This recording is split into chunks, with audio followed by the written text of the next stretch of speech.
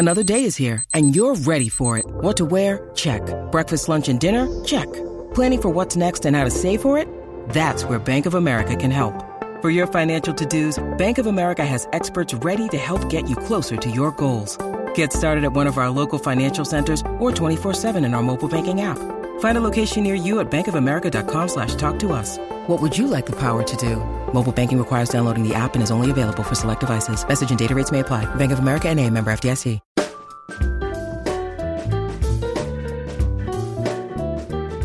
Welcome to another summer minicast from Away with Words. I'm Grant Barrett.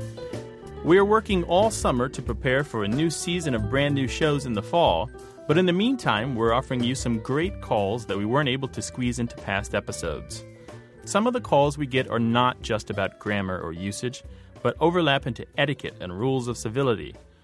For example, when my wife and I were married, she kept her name since she and her grandfather are the last two people in her family line to still have it. So we get a lot of letters addressed wrongly to Sarah Barrett or to Mr. and Mrs. Grant Barrett, even from people who know that she kept her last name.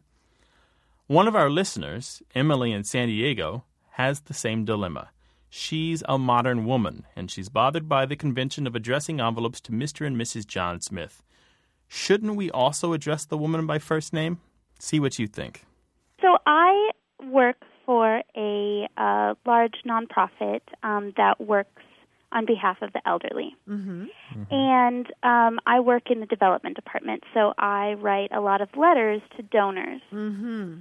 And when we address the letters, I have been taught that we should address them if there's a married couple, and say it's John and Mary Smith, mm-hmm. that we should address the letter Mr. and Mrs. John Smith. Mm-hmm. And my mother would be horrified at that, if to receive a letter that was, Mr. and Mrs. David Cox. That would, she's not on there then. Mm-hmm. And I suspect that there may be donors out there who share that opinion, and so I expressed my frustration to people in the organization, and they said, well, there's no other way to do it that is grammatically correct. Grammatically correct? Yeah. They said that if you say Mr. and Mrs. John and Mary Smith, that's wrong. Really? Well, now this is a tough one because you want to keep those donors happy, right? You don't want to leave any stone unturned or compromise what you're doing at all, right? And are these donors, you may know their names, but they're not personal acquaintances of yours, are they? Most of them not. A few of them, sure. But most of them, we don't know their preference. And you want to do it differently, not just because your mother would be horrified, but you think it's wrong to leave off the woman's name. Yeah, and also if I think that part of the reason why this has been done this way is because we do serve a population that has to do with the elderly, then we tend to be serving older generation people. Mm-hmm. Oh, boy. Sure. However, I think that our donor base is likely to be younger than what people really realize, because it's their children who are donating in memory of them or something like that. Uh-huh. Right. And also, if we want to attract the next generation of donors, mm-hmm.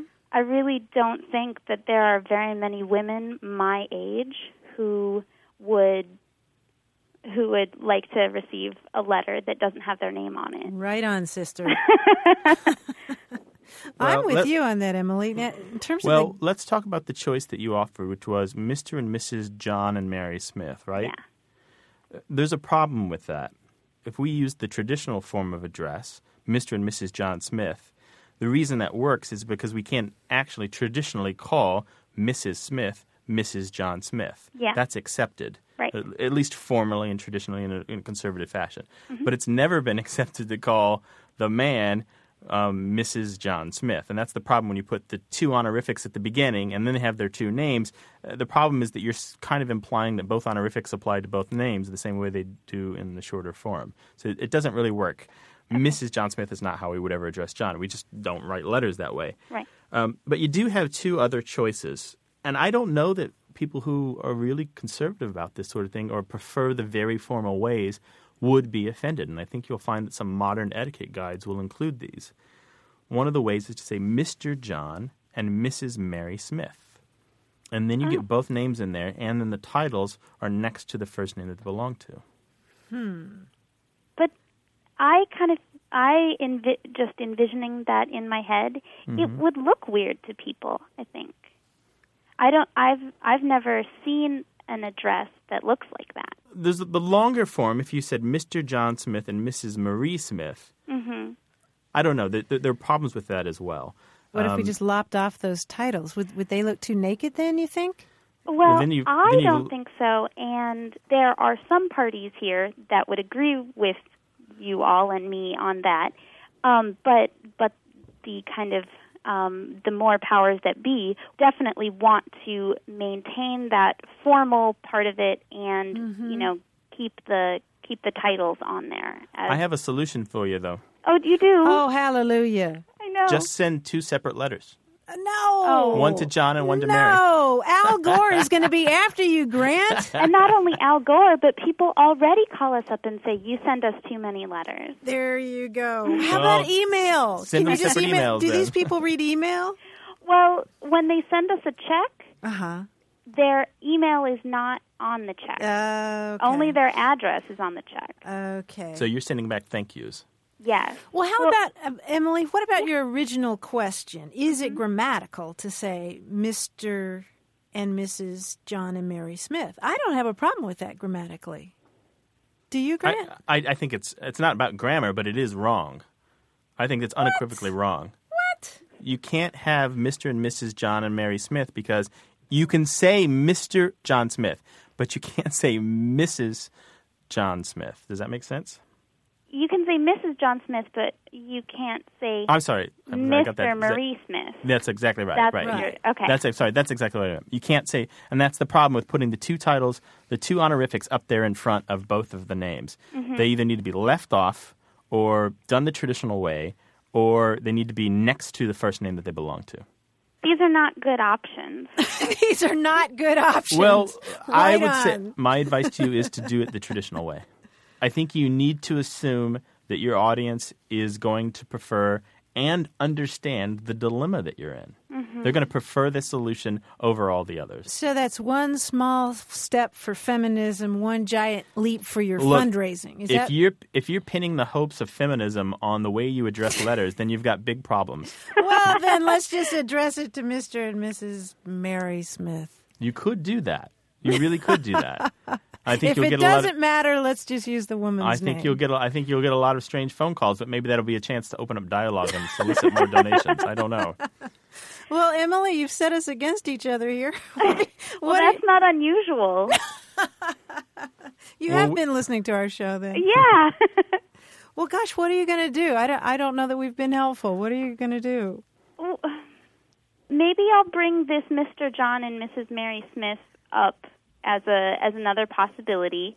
And I think I will maybe look at some of those etiquette guides because I feel like other nonprofits probably have obviously run into this same issue and probably also have feminists working in them, and or at least women who like their names. And I guess my search continues. We welcome your comments on this topic at our website, waywardradio.org, by email to words@waywardradio.org, or by telephone at 1-877-WAYWARD or 1-877-929-9673. We'll also post some links to etiquette guides that offer a variety of advice on how best to address envelopes. That's all for this summer minicast. You can hear past shows for free on our website, as well as talk about our topics with other listeners. Go to waywardradio.org. For Away with Words, I'm Grant Barrett. Support for Away with Words comes from WordSmart, the vocabulary building software. Improving your vocabulary, reading comprehension, and critical thinking skills will increase your chances for success. Learn more online at wordsmart.tv. And from iUniverse, supported self-publishing. Is there a book in you? Find out how to publish it at 1-800-AUTHORS or learn more online at iUniverse.com.